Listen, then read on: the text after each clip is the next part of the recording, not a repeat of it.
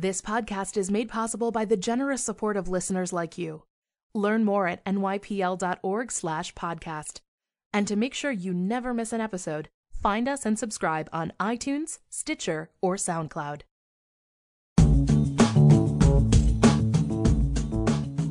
Welcome to the New York Public Library Podcast, where each week we bring you conversations with world-renowned authors, artists, and thinkers recorded in front of a live audience in New York City.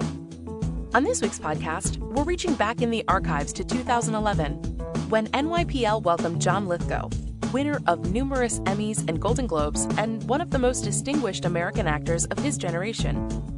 In a conversation with Peabody Award-winning journalist Bill Moyers, Lithgow talks about not only his acting career, but also his authorship of numerous children's books, an anthology of poems, and most recently his memoir, Drama, An Actor's Education.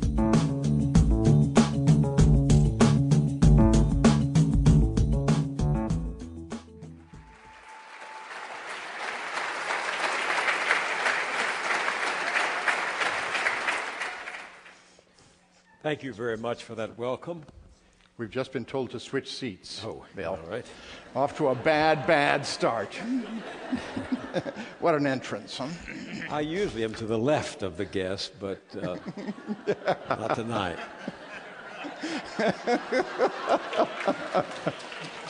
For John, all the stage is a world. And to us, he's given the gift of letting us share that world and that stage. Of the 1,000 or more hours of television I've done over the last 30 to 40 years, none touched me or the audience more than the hour that we did with John about 24 months ago on Bill Moyers' journal. It came about because I'd had on my reading table for several months his little book, Poet's Corner. And every night, as has been my custom ever since Inez Hughes in Marshall High School stood up and read poetry aloud to her students on the basis that we weren't smart enough or wise enough or experienced enough to read it ourselves, so she would play all the parts for us. I've read poetry as the evening came and the night descended and sleep arrived. And for those months, I had this book, The Poet's Corner, on my reading table. Lo and behold, John moved into our building at 151 Central Park West, putting to test the imperative, thou shalt love thy neighbor as thyself. But I have come to love this man and marry his wife.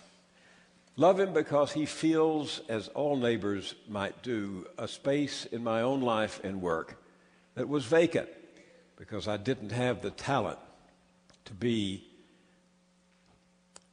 the performer that he was and to bring alive the poetry that had moved me. John grew up with poetry. And in this book is a range of poets that touched him over the years and me. So I asked him on the program. We read some poetry. He read some poetry. I listened. The audience thrived. And it was a resounding success. So I'm going to take the liberty of the chair tonight. And before I get to his new and enthralling biography of the first half of his career, I'm going to ask him unexpectedly to read 3 of my favorite poems in here. One of them is The Owl and the Pussycat by Edward Lear. And I want to ask you to share with our friends here why this poem is one of your favorites. Well, it's a poem for young people, and I first experienced it as a little boy. And I just included it because I think very often poetry has that effect. It sort of evokes childhood responses, childlike responses. If I read it, I'm sure it'll affect everybody the same way. You say it's one of the most fun poems to read of all, right? Yeah, and it's very dreamlike. I mean, such a thing could only happen in a dream, of course. An owl and a pussycat setting off to sea. So it's like a dream poem. It's almost like a Maurice Sendak. All right, I'll read it. All right. The owl and the pussycat went to sea in a beautiful pea-green boat. They took some honey and plenty of money wrapped up in a 5-pound note. The owl looked up to the stars above and sang to a small guitar, "Oh, lovely pussy, oh, pussy, my love, what a beautiful pussy you are, you are, you are. What a beautiful pussy you are." Pussy said to the owl, "You elegant fowl, how charmingly sweet you sing. Oh, let us be married, too long we have tarried, but what shall we do for a ring?" They sailed away for a year and a day to the land where the bong tree grows, and there in a wood a piggy-wig stood with a ring at the end of his nose, his nose, his nose, with a ring at the end of his nose. "Dear pig, are you willing to sell for 1 shilling your ring?" said the piggy. "I will." So they took it away and were married next day by the turkey who lives on the hill.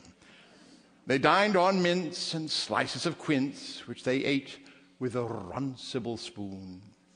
And hand in hand on the edge of the sand, they danced by the light of the moon, the moon, the moon.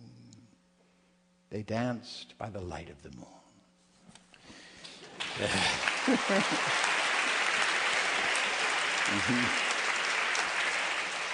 Thank you and good night. How do you explain it? Merry, silly, and yet absolutely beautiful. Yeah, well, Sound. Who can explain it?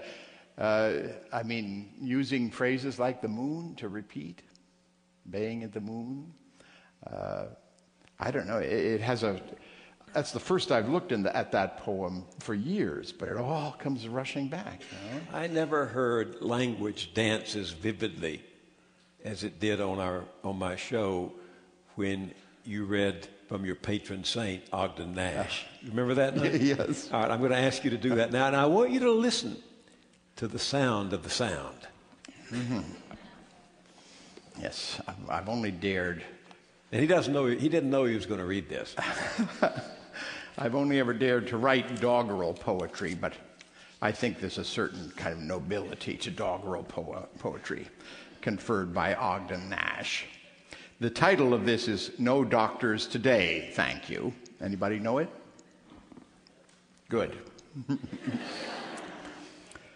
They tell me that euphoria is the feeling of feeling wonderful. Well, today I feel euphorian. Today I have the agility of a Greek god and the appetite of a Victorian. Yes, today I may go forth without my galoshes. Today I am a swashbuckler. Would anybody like me to buckle any swashes? This is my euphorian day. I will ring welkins, and before anybody answers, I will run away. I will tame me a caribou and bedeck it with marabou. I will pen me my memoirs. Ah, youth, youth, what euphorian days them was. I wasn't much of a hand for the boudoirs. I was generally to be found where the food was. Does anybody want any flotsam? I've got some. Does anybody want any jetsam? I can get some. I can play chopsticks on the Wurlitzer. I can speak Portuguese like a Berlitzer. I can doff or don my shoes without tying or untying the laces because I'm wearing moccasins. And I practically know the difference between serums and antitoxins. Kind people, don't think me purse-proud. Don't set me down as vainglorious. I'm just a little euphorious.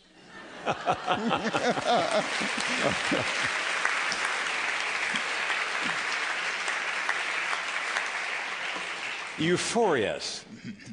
It's not a word, but you know what it means when you hear it, right? Yes, and euphorian. Euphoria, exactly. Yeah. On the other end of the spectrum, and then we'll get to the conversation about drama, but on the other end of the spectrum, that night you read for us that great eulogy, Shakespeare's great eulogy from Cymbeline, which I know was one of your favorites. You read it, did you not, at your father's memorial service? I did. Yeah, all right. And so I wanted you to read it tonight. Okay. Tell us about it. Well, it takes place in, I think, Act 4 of Cymbeline. If any of you have not seen Cymbeline down at the Barrow Street Theater, I urge you to rush, run, don't walk. It's a fabulous production performed by only 6 people. In fact, if you leave right now, you can know that. So you could literally make it. Lose my audience. The wonderful thing about this, to me, the most beautiful thing Shakespeare wrote about death and life, death and life, and valuing life while it lasts.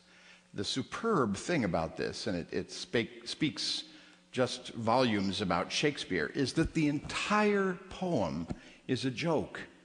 This is a poem spoken or sung, it's called a song, over the body of a young dead man. The 2 people who are speaking this poem are 2 brothers who don't know that the man, number 1, is not dead. Number 2 is not a man. It's a woman dressed as a man. Number 3 is their own sister. They don't know any of this. It's a big joke on them. And yet they speak the most beautiful, deeply melancholy meditation on death and mourning because they have grown to love this fake man so deeply. That's all you need to know. And you must see this production. It's a great illumination of the play.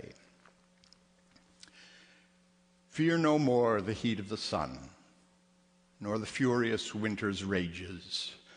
Thou thy worldly task hast done, home art gone, and ta'en thy wages. Golden lads and girls all must, as chimney sweepers, come to dust. Fear no more the frown of the great, thou art past the tyrant's stroke. Care no more to clothe and eat, to thee the reed is as the oak. The scepter, learning, physic must all follow this and come to dust. Fear no more the lightning flash, nor the all-dreaded thunderstone. Fear not slander, censure rash. Thou hast finished joy and moan. All lovers young, all lovers must consign to thee and come to dust. No exorciser harm thee, nor no witchcraft charm thee. Ghost unlaid forbear thee, nothing ill come near thee. Quiet consummation have, and renowned be thy grave.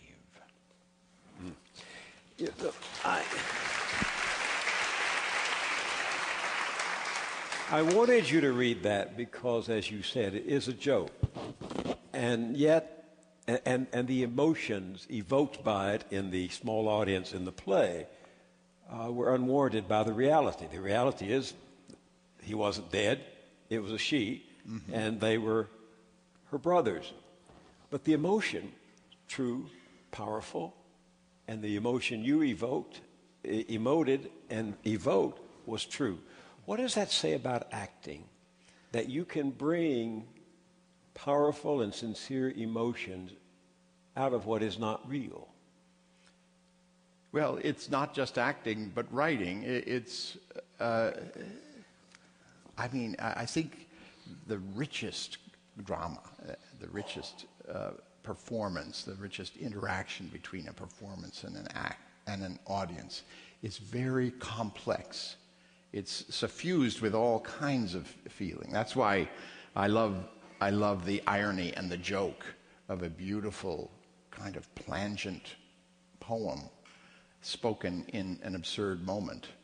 There's another great moment of Shakespeare where everybody cries and moans and keens about the death of Juliet when she's not dead. Again, it's a total travesty of Greek tragedy because she's not dead. And the audience knows that. The audience knows something that the performers don't know.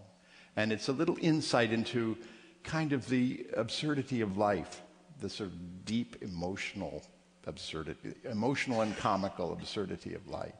But it's not merely the words, is it? There's something else going on that the actor plays upon. Yeah, well, that's the actor's job. to sort of channel the writing or channel the situation. When did you know it was going to be your job? Well, I grew up in a theater family, as I describe in the book.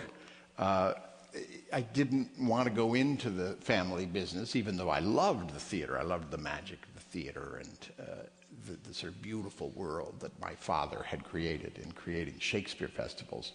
But it was not my intention to be an actor. But I went off to college, and I'd become a very good actor just by pure osmosis.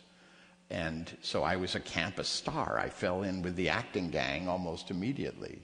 And I went to Harvard. If there's some area in which you're the star, you go with that. And you had two roommates who were actors, Tommy Lee Jones and Al Gore. Well, actually, that's an urban myth. They were not my roommates. They were a year younger, and I acted a lot with Tommy Lee, but I never even knew Al Gore till later. My roommate was David Anson, who is still my best friend and who was the Newsweek movie critic for about 35 years and reviewed me about 10 times. We never knew that while we were... I didn't think I'd be an actor. He never dreamed of being a critic. But that's the nature of college. Do you still hear Shakespeare in your father's voice? What a lovely question. I do. In fact, I have heard there are a couple of little scraps of recording tape that capture him from like the early 1950s when he was a much younger man than I, performing Brutus in High Tragedy and Dr. Caius in Low Farce in The Merry Wives of Windsor. And it's unbelievably stirring for me to hear that.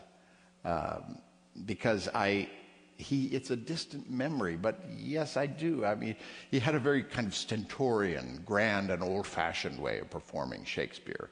A lot of it came from the fact that he and his companies acted Shakespeare out of doors with no amplification. So it was, once more unto the breach, dear friends, once more. It was literally yelled. They had to yell everything the way the Greeks had to yell, and yet give it some substance of humanity. So it was big and stentorian.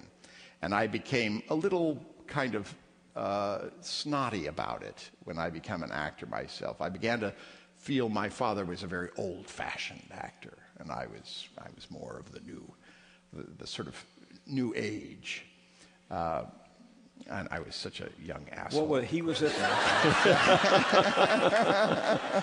Fortunately, you grew out of it. Yes. Listen to me now. But he read to you. I mean, this is a beautifully written book, drama, and the first chapter is so moving about your father that I have to dwell on him for a moment. Give us a quick bio of him, and then take us to that moment when he's failing, he's frail, he's given up, he's ready to die, and then something happens that brings the mystic chord of memory, snap, alive again, right? That's just what happened. Well, my father, as I've told you, he was a great Shakespearean, a great man of the theater, and he had a huge genial nature. He was very generous-hearted and had a great sense of humor.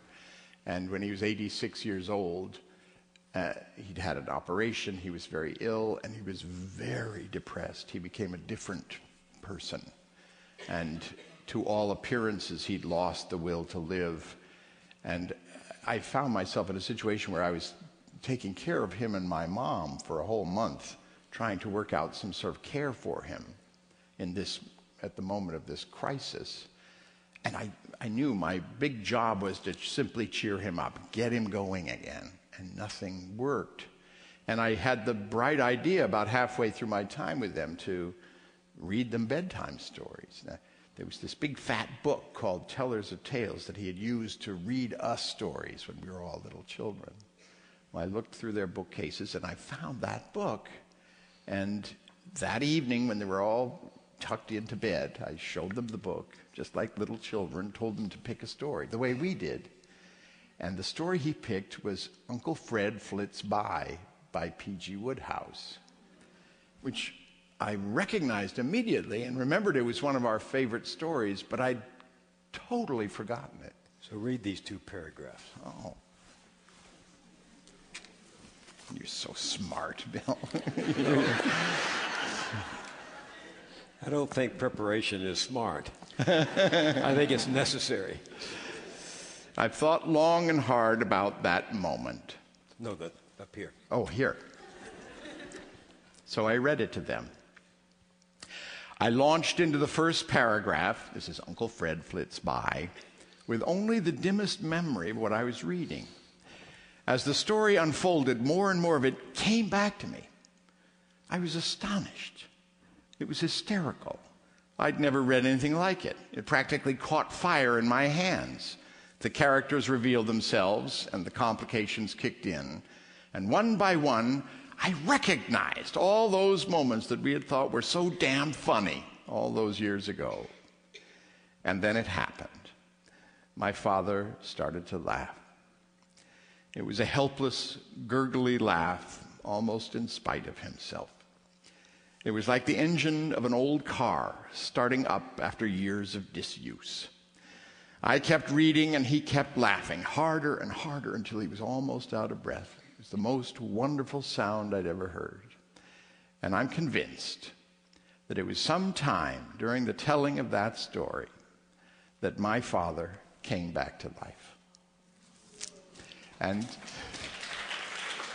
well, this book is one story like that after another, I tell you. It still touches you as it touches us. When did you recognize your own voice? When did you know that your voice could serve up a feast of emotions? Oh, I don't know, Bill. I mean, it's sort of cumulative, and that's you've just put a very beautiful question to me, but it's a very large and grand idea.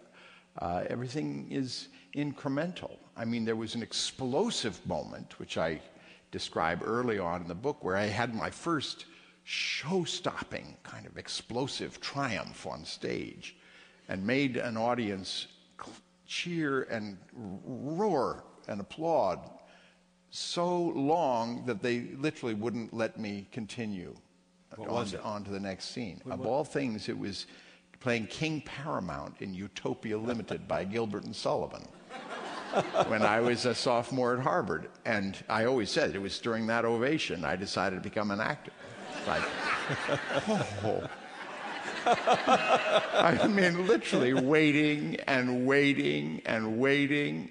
And it was just, I don't know how many of you have had that experience. Probably not many. But you think your heart's going to explode. It's like a drug. It makes it's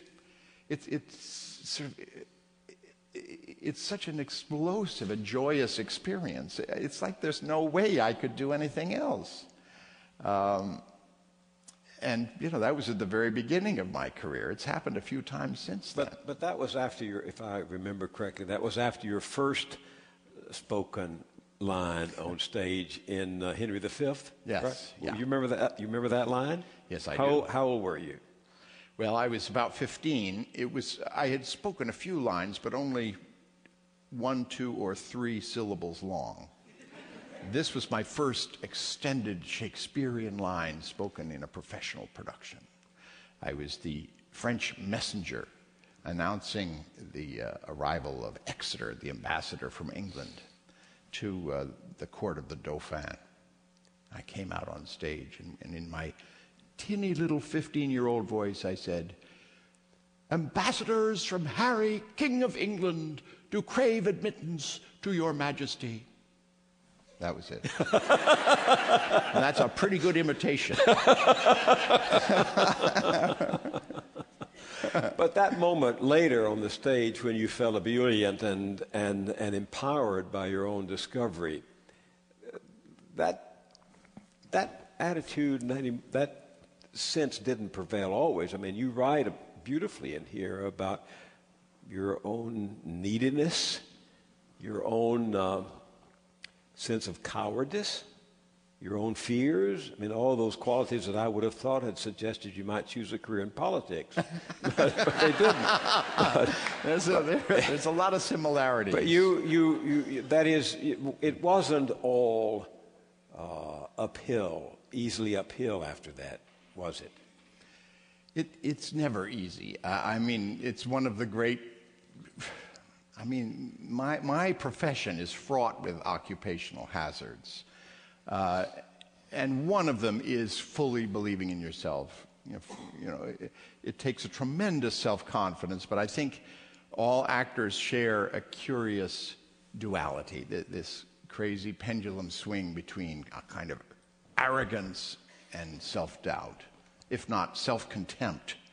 I mean, there are moments when you think what you do is so pointless and so useless, especially when you're acting badly in a bad piece of theater or a bad movie. I mean, you're so down on yourself because it seems so undignified somehow.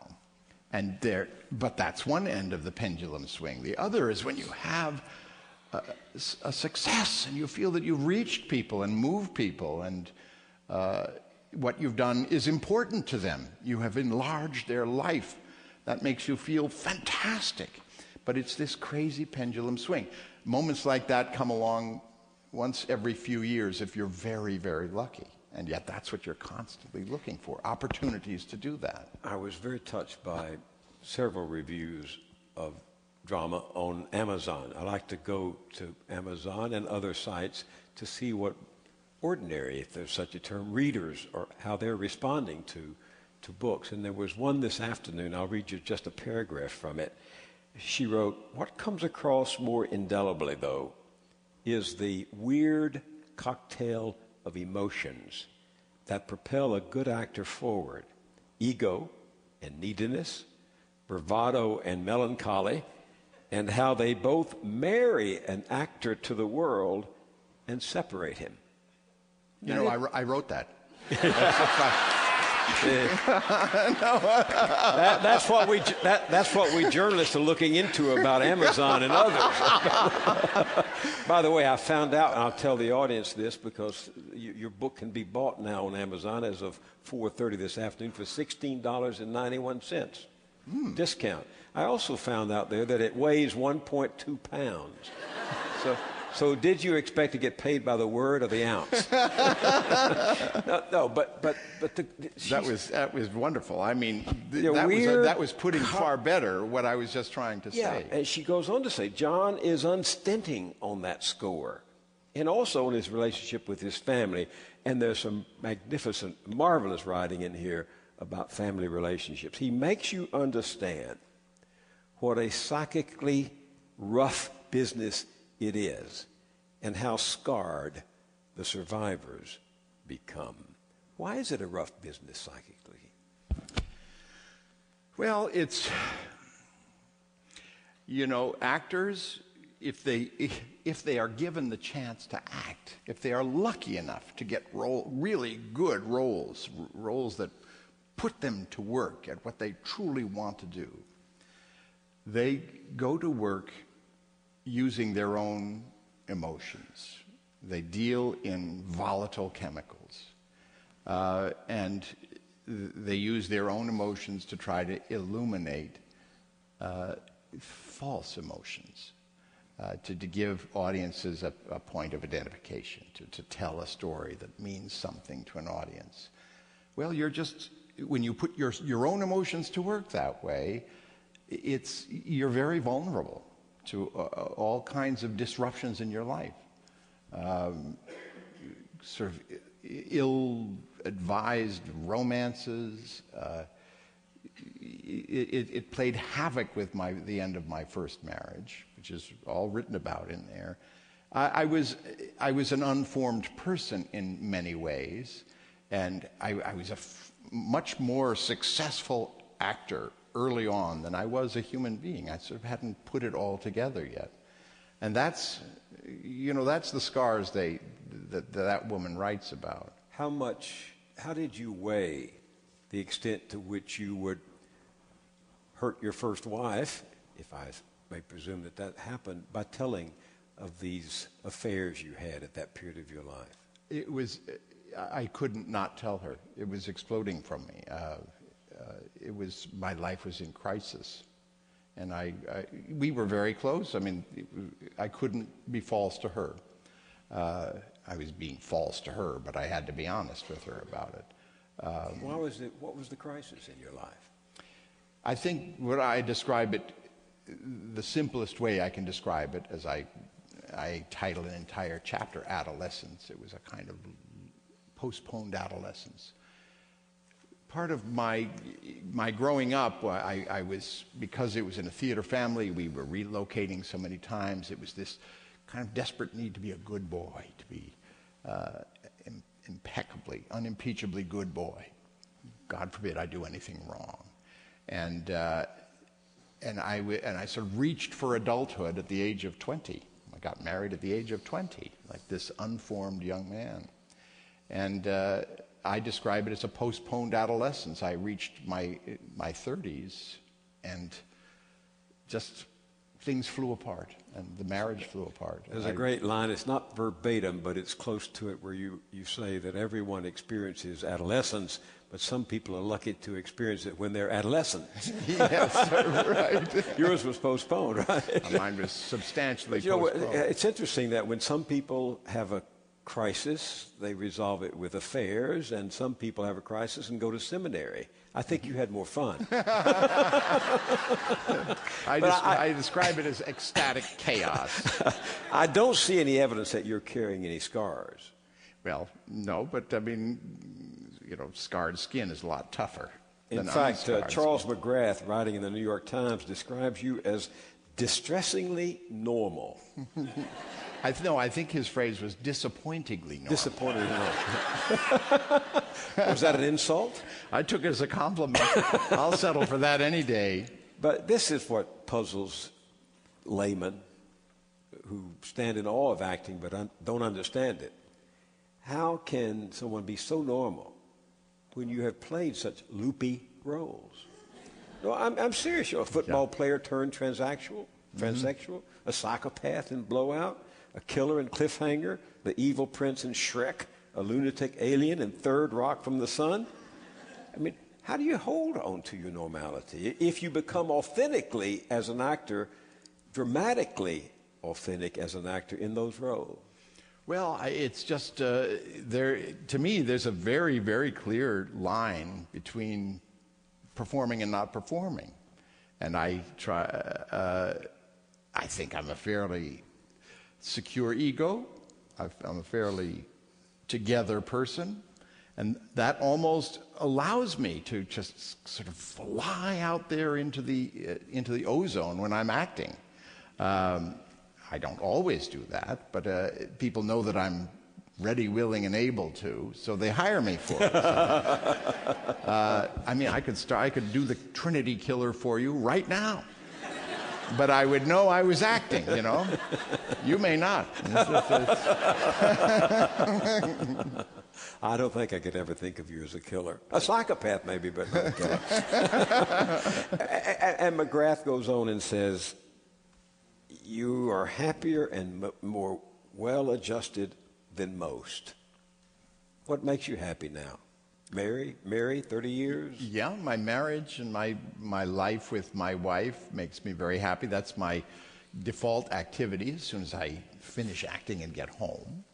To me, the very, very simple things in life, mainly centered around cooking and feeding ourselves, going to theater, just experiencing life in a very simple, almost calm and low-keyed way. Just because the rest of my life is so extravagant and very, very public, it's made me private to the point of exclusivity. My wife and I spend 10 times more time alone with each other than we do with other people, and it's just become a wonderful thing in my life. She's the daughter of a Montana farmer. That's right. Rancher. No, a farmer. And you spend, I know you disappear from the Kenilworth about 2 months a year, That's right. And you're out there. What do you do when you're out there? Well, we have a beautiful little lake house on Flathead Lake, this incredibly beautiful spot in northwestern Montana, and we have the laziest, idlest days. We go horseback riding at about 6 p.m. every night together, and swim. You realize you're surrounded by armed militia in Montana? We're very, very I'm not sensitive to that. Yeah, it's a crazy state. I mean, there's no doubt about it. But for us, it's our little island of sanity. McGrath also writes that with his big, almost hulking frame, and by the way, this is a marvelous review, and his long, quizzical-looking face, Lithgow on screen or stage effortlessly manages to seem like a panic-stricken creature imprisoned in the wrong body. What would be the right body for you, Jane Fonda? I've chosen Ryan Gosling.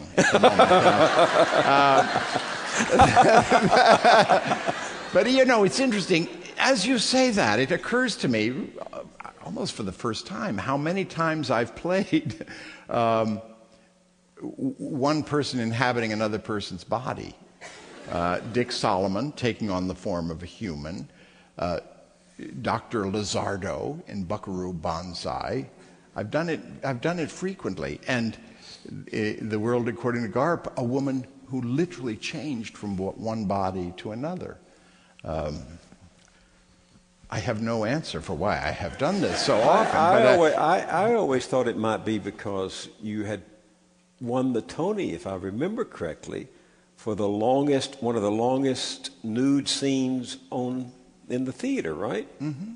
What was the name of that? The Changing Room. The Changing Room, magnificent play by David Story. And was this your first time to appear naked in public? Yes, it was.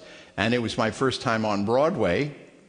My opening night was on March 7th of 1973, and I won a Tony Award on March 25th for it. That's like Barack Obama winning the Nobel Prize before he takes the oath of office. Yes, but he never took his clothes off. It turned me into an exhibitionist for the rest of my career. What part of you won the award? I'm not even going to dignify that. I'm surprised at you, Bill. I'm surprised. Really. Was it hard? Was it hard to actually? I mean, this man. And this is Bill Moyers.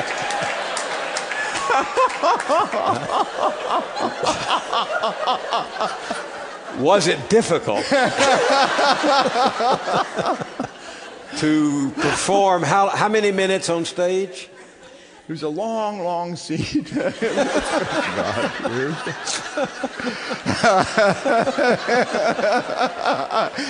It was about a 10-minute scene.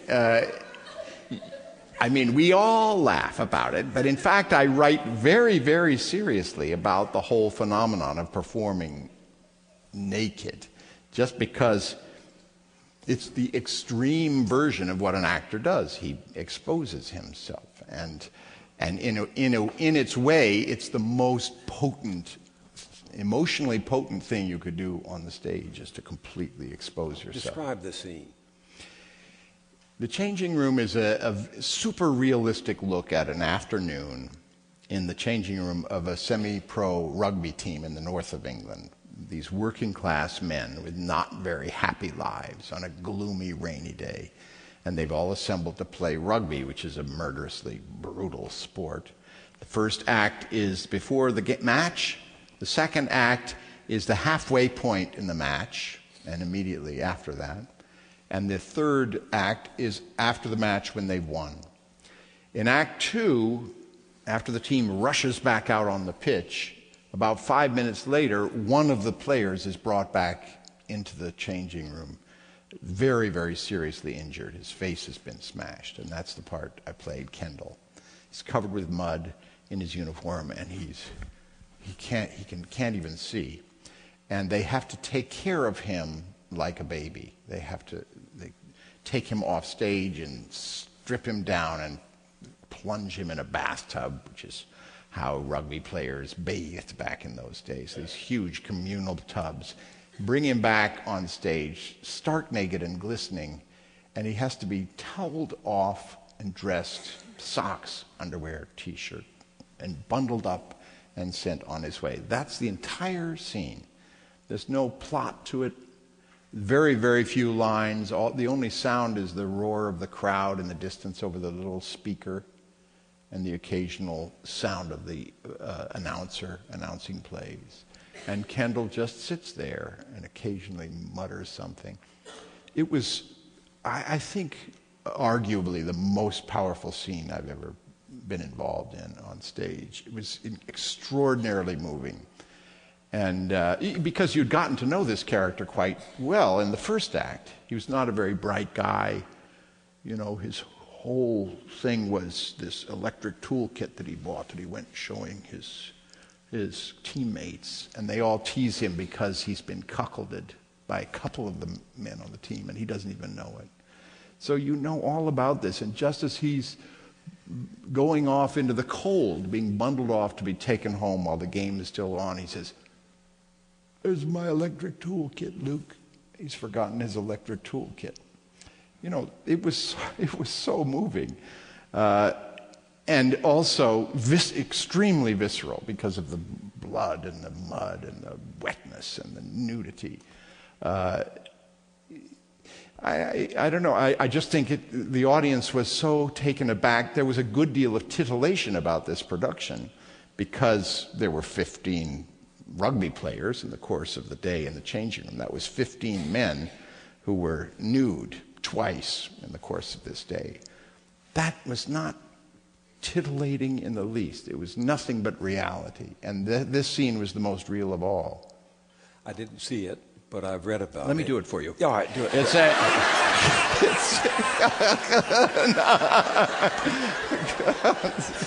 But what intrigues me is that an American audience is not familiar with rugby. Certainly wasn't then. There you can now see rugby on cable channels, but wasn't. You were 27 by your own admission, not yet out of your adolescence, and yet you won the Tony for getting inside this remarkably taciturn and almost reclusive, emotionally reclusive man. And I'm honestly curious, how do you do that? Well, it's simpler than you would think. I mean, it's extraordinary how much the playwriting does for you. I remember reading the play and thinking, oh my God, I know exactly what this scene is going to be like, and I know how it's going to affect people. It was right there. Even though if you read The Changing Room, there's not a line in it which is anything more than small talk. It's like the small talk among men. Dirty jokes and teasing and taunting and a few lines about the game. There's no well-made play dialogue at all. It's nothing but reality. But you get this sense of this extraordinary social organism and getting to know these 22 people and getting to know a little sliver of their lives. I just knew it when I saw it, and I knew exactly how to play it. And that's what happens with good writing. You know, everything good that I've been in, I've had that reaction to the writing. Have you ever been asked to play Orson Welles? No, I haven't. I wonder, because when you were young, as you may remember, you were often compared to the young Orson Welles, and you had your Tony at 27. He was a bright star on the firmament when he was just a young man, and I watched Citizen Kane the other night. Perhaps I was influenced by the knowledge that I was coming here, and seeing you again, but I thought, wow, he would make a great, great Orson Welles. Mm-hmm. You never thought about that? Not about playing him. You know, I'm not crazy about playing people that are very, very familiar to you. I played Abe Lincoln and FDR in my day, and to me, it was far more important to me, or a greater experience to me, playing Kendall or Gallimard and M. Butterfly, roles that came to life in front of the audience with nobody to compare them to. Because basically you're doing an imitation, and Frank Langella did this miraculous job of making you forget Richard Nixon. You know, he was more Nixon than Nixon was. It was like, wow. But to me, that's not something that excites me, pulling off that particular trick. I'm about to play Joseph Alsop in my next play in the spring. And it's wonderful because you're probably one of the very few people who knows anything about what he looks or sounds like. Nobody knows. Joseph Alsop was one of the most prominent columnists for a number of years. He and his brother Stuart wrote a joint byline, and then they went their separate ways. And when I arrived in Washington as a very young man in 1960, he could make or break you. Yeah. And so obviously those of us who didn't want to be broken were in his orbit and influenced by him and tried to influence it. Why are you playing Stuart? Who's writing the play? David Auburn. Why It's David Auburn's second play. But why do you want to play Joseph Alsop? Because he's written a brilliant play. I mean, it's all I can do to keep myself from overselling this play. Really? But I just think it's marvelous. What about it appeals to you? You didn't know Alsop, did you? No, I knew vaguely about the Alsops, but I didn't know the important events or the evolution in his politics or anything. I am not going to tell you why I love this play so much, but you will see it because you're my friend and my neighbor. Well, you have to see it, and I will buy you your tickets to make sure you see it. It's not a one-man play, is it? No, it's Does a play. Susan Mary show up? Yes, Susan she does. Mary was She's his very eccentric wife. They were quite a formidable pair. He had an extraordinary story. It will be David Auburn's take on that story. Sure. So it may take some liberties with the precise history of Joseph Alsop, but nobody knows the precise history of Joseph That's right. Alsop. We will. You will. Well, you'll know our version, and you'll see that he's a great hulking man. Yeah. Yeah. Like me. Occupying the wrong body. Yes, exactly. He was only about this. Listening to you, John, I struggle with something you may have written it in here, I don't remember, but you've said or written that you actors don't think, you actors know this is a serious world, but you don't think you're in a serious business. And yet when I hear you talk, whether it's about poetry or that performance in the changing room or Shakespeare, this is the most serious business of all, making us feel. No. Yes, I consider it a very, very serious business and a very high calling. But I also relish and value its frivolity, its silliness. Half of what I've done is completely ridiculous.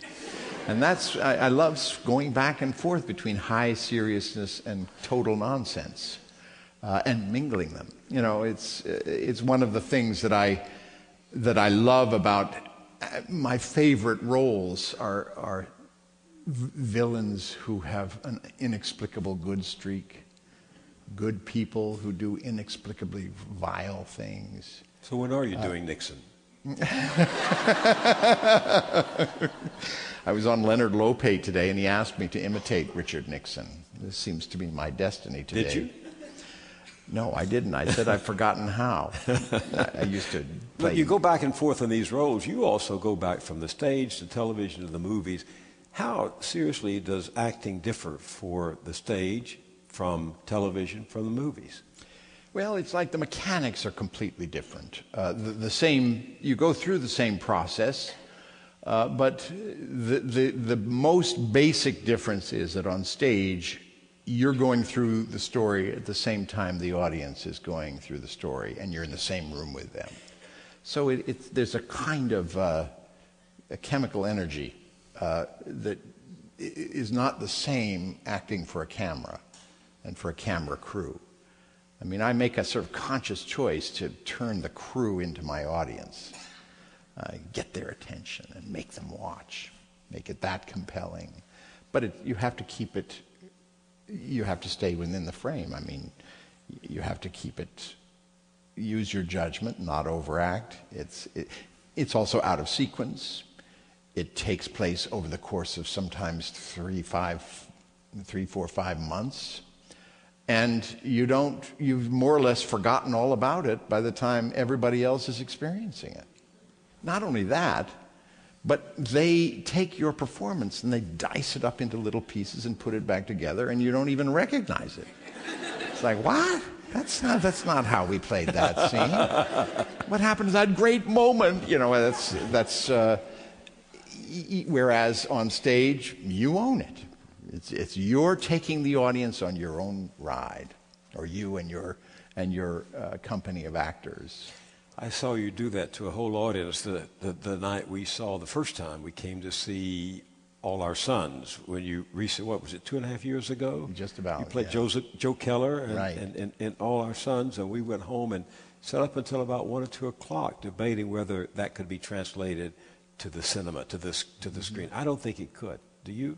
Well, it would just be different. It's a very, very different experience, and I think it's almost a truism that if something is truly great on stage, it's not going to make it on film. You know, M. Butterfly was not the film that it was on stage. Same with novels. I think the great movies are made of not so great novels because, I don't know, they aren't treated with such sacredness, you know. It's very hard to make a great movie out of The Great Gatsby. Yeah. I was looking to see if the poem about the turret gunner is in here. I don't remember. Yeah, is it in there? Yeah. Because we thought of that, you and I, after All Our Sons, because it's the story of a father who, during the war, had knowingly sold defective aircraft material to the British, to the Air Force. And several young men were killed as a result of that malfeasance on his part. And his son doesn't discover this for a long time. And in the conversation that John and I had about it, we were reminded by that story of the young men who died in the war of the poem. Tell us, you take it over.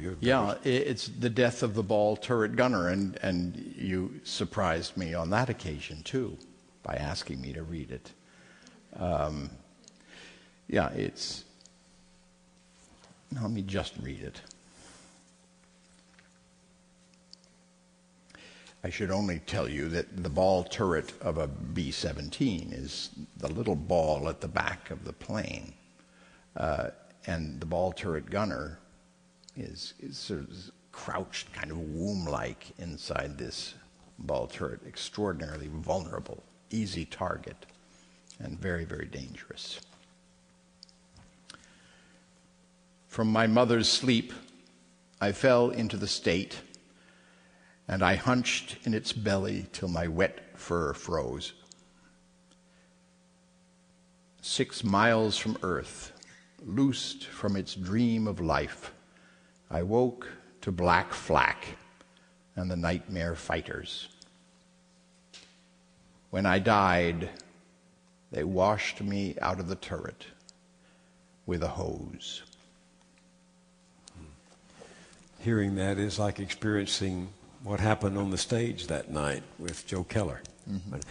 Your memoir, which each of you really must read, it's beautifully written, it's wonderful stories, and it gives you far more insight into the art of acting than I can do as a journalist. But it stops in 1979. Are you going to do anything after that? You mean, am I going to write another book? Yeah. I don't know. I finished the book and I thought, oh, thank God. I don't have to do this again. I wrote it, you know, I set out to write the memoir not quite knowing where I was going, how far I would take it.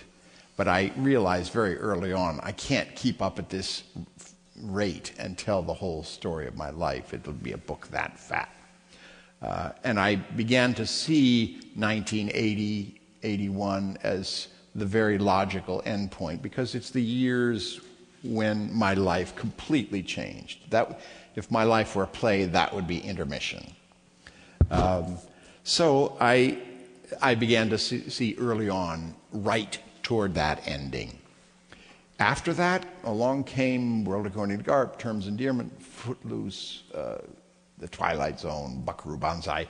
I became a movie actor who does theater instead of a theater actor who does movies. And I thought, good, let's just confine it to my young years. Let's make this a story about basically discovering who I am as an actor and who I am as a human being. Because after that, I became what I am today. I mean, I sort of became an adult. Besides which, I would feel writing about all those notable moments that I've already done 100 press interviews for every one of them. To me, that's not as interesting as those early years. Besides which, the strongest subplot of my book it's also a biography of my father and a kind of tribute to him and a portrait of our father-son relationship. And that was a very logical time to bring that full circle too. Dylan Thomas's Do Not Go Gently Into That Night. Did you read that at your father's? No, you didn't. But I read it on your show. Oh, that's right. I was thinking about that. Let me ask for some questions from the floor, but before I do, let me read you from another Citizens Review in Amazon today. What comes across more indelibly, I read this, is the weird cocktail of emotions that propel a good actor forward. This book is as close as most of us will ever come to having a complex, nuanced actor take you into his confidence and show you around behind his eyes. It is as if you're sitting down for a long, languid, long-haul overseas flight and discover that your seatmate is John Lithgow. You have hours to kill, the bar cart is open, and he doesn't mind talking. What an unforgettable flight that would be, and what a book this is. Wow. That's a Citizen, right? Thank you, Bill. Thank you. All right, we have a microphone, and you're welcome to come up and address a brief question to John. Who will be first? I can't see because of the boldness of the lights, but I can hear you when you get close to the... Now I can see. Who has a question? Yes, sir.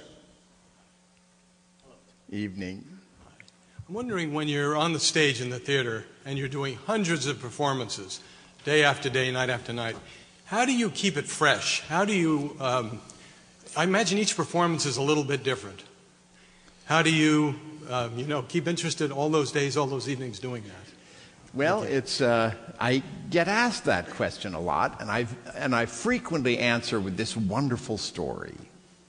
I think it was attributed to Sir Thomas Beecham when he was guest conducting the Pittsburgh Symphony Orchestra, and they were rehearsing for Brahms' Second Symphony to be performed later that evening, and he just couldn't get any energy and interest out of the musicians, or not nearly enough, because they'd played it so many times. And he stopped and he said, "Ladies and gentlemen, I know you've played Brahms' Second Symphony 1,000 times, and you have no special interest in playing it again tonight.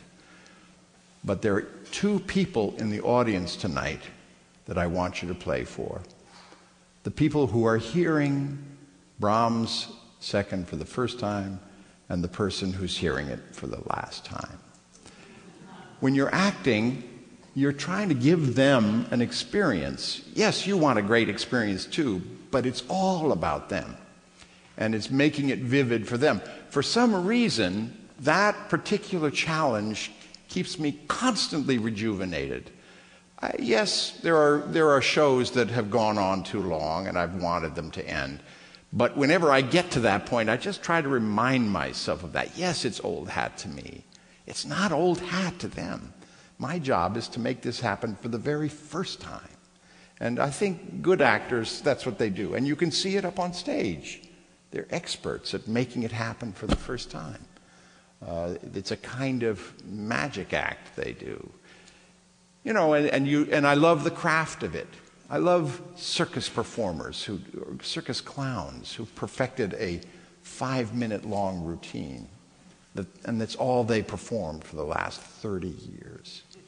Because it's just dazzling. And, you're after creating that magic. Another question. Yes, sir. I'm not an actor, but I did play around in college a little bit.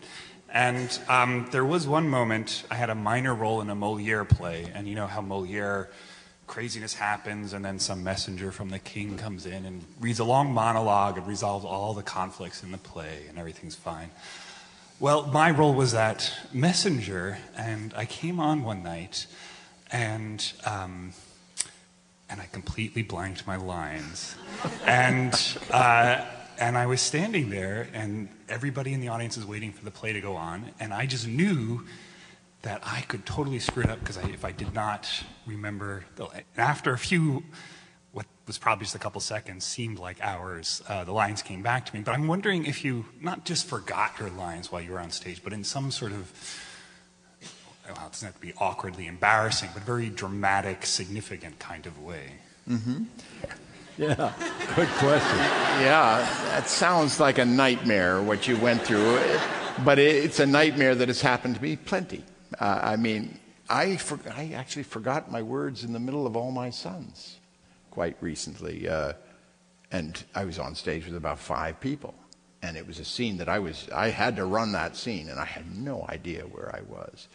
And it's completely terrifying. You don't know. It seems absurd. All you're doing is acting for people and for very forgiving people, but you just feel like you're going to have a heart attack and die on the spot. I mean, you remember it well.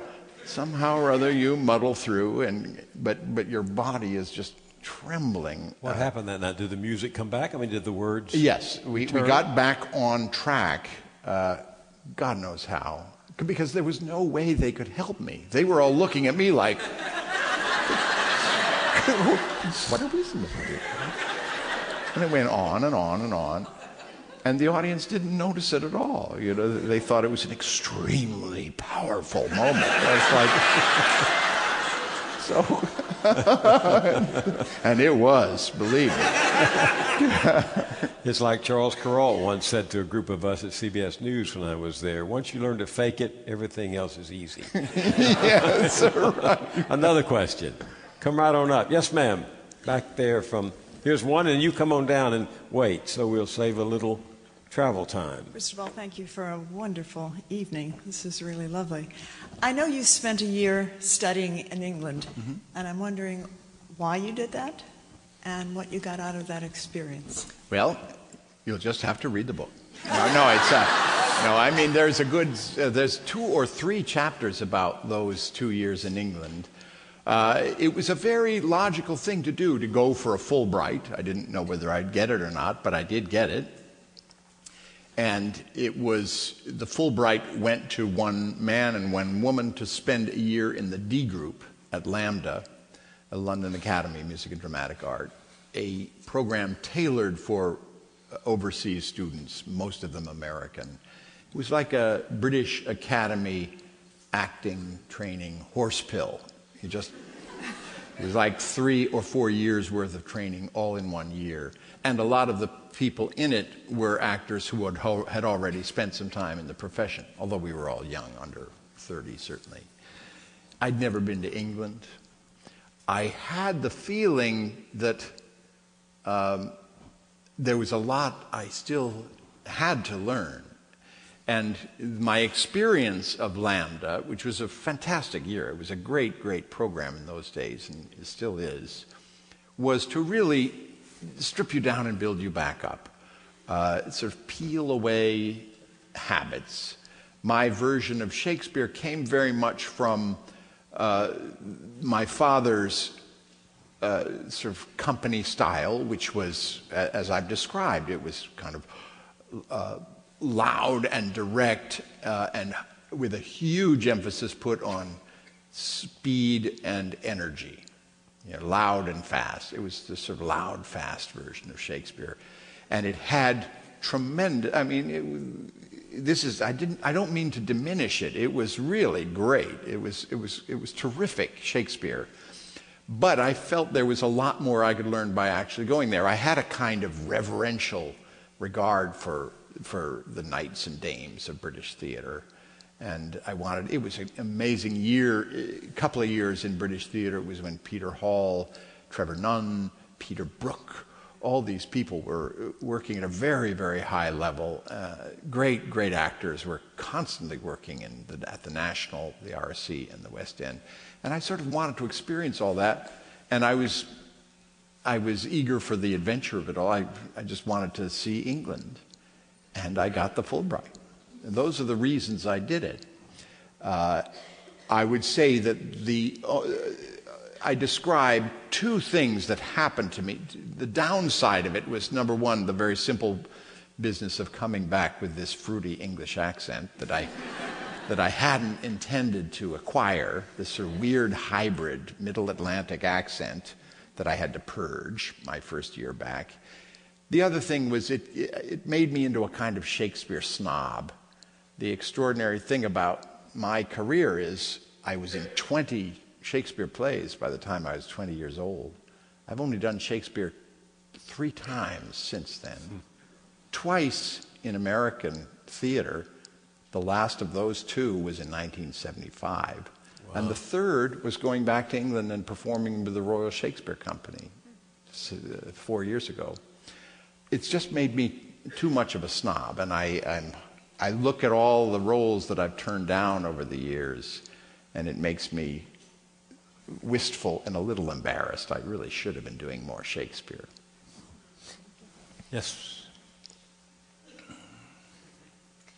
Hi, you mentioned earlier that part of the ability to create characters comes from the playwright, and I was just wondering what playwrights have inspired you in your life and playwrights that you think create good characters. Well, I've had these few wonderful experiences. The Changing Room was one of them. M. Butterfly was another, working with David Henry Hwang. I love working with playwrights themselves. I love the process of doing new plays. I loved working on Sweet Smell of Success with John Guare, for example, a musical that he wrote the book for. You know, the playwrights that, I mean, I've just listed some of the really, really good pieces of theater I've done. And there are those great revivals, those great classic plays, too, that you sort of discover how great they are when you do them. I remember dusting off an old George Bernard Shaw one-act that I'd done in a high school workshop a few years ago to memorialize an actor, dear actor friend David Dukes, who had died way too young. I gathered together actors who had worked with David, and I thought, well, let's do Overruled, 4-character Shaw one-act. I remember that was pretty good. And I got Alex Kingston, Annette Bening, Renee Aubergenois, and myself. We performed Overruled. We just read it through in my living room, and then we performed it. And it was fantastic.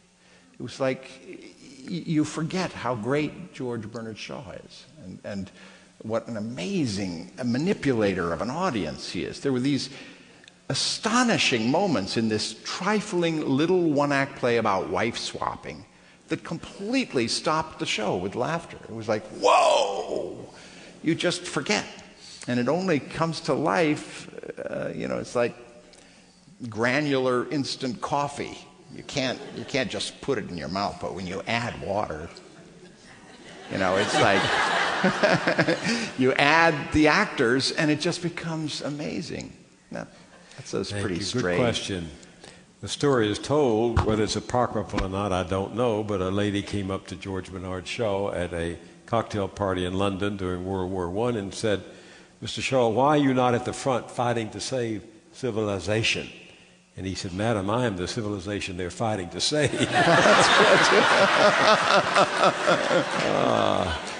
All right, if we may follow the arc back to the beginning, I want to. John told you the story of how he came to serve his father when he was in the slough of despondency and perhaps even beginning his descent into death, and how reading from that wonderful book, A Teller's Tale, right? If I got that Tellers right? of Tales. Tellers of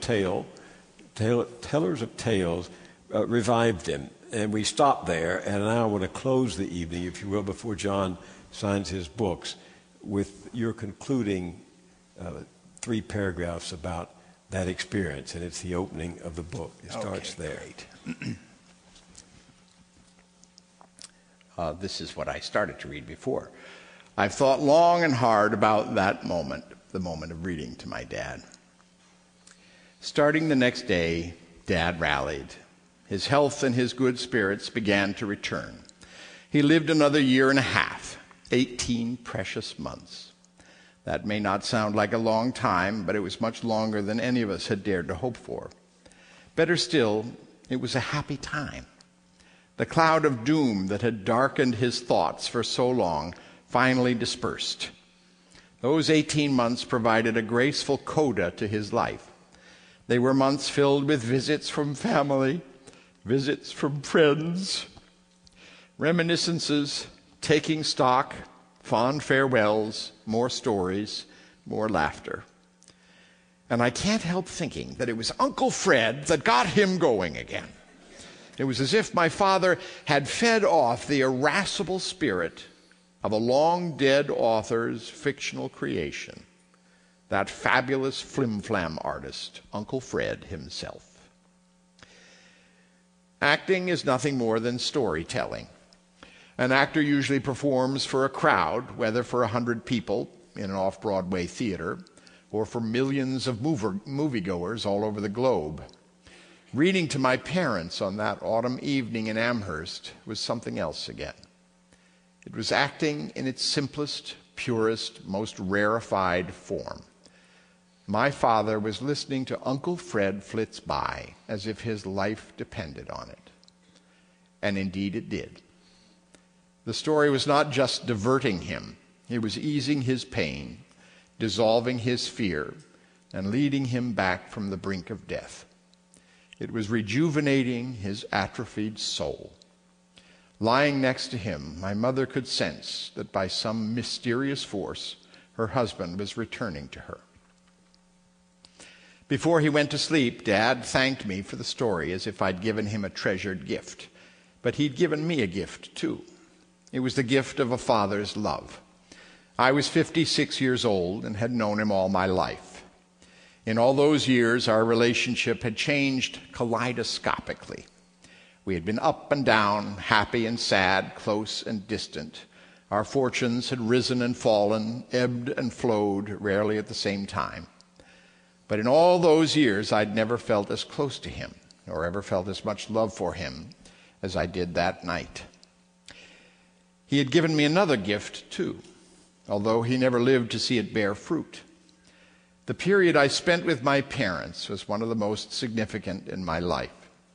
In that memorable month, that Woodhouse story was the most memorable hour. I had spent my entire adult life acting in plays, movies, and television shows. I had told stories. I'd had a gratifying, fun, and prosperous career. Only infrequently had I paused to plumb the mysteries of my peculiar occupation. That night, however, everything came into focus. Sitting at my parents' bedside and reading them a story, trying to help 2 old people feel better, came to seem like a distillation of everything my profession is about. In the years to come, my thoughts kept returning to that evening, even after my father was long gone. Finally, spurred on by the events of that night, I decided to write this book.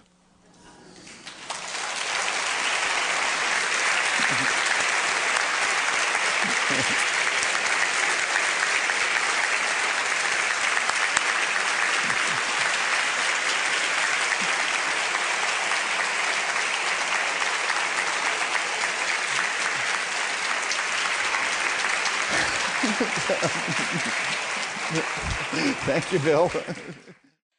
Thanks for listening to the New York Public Library podcast. If you like what you hear, subscribe to us on iTunes, SoundCloud, or Stitcher. And please leave us a review. It really helps us out a lot.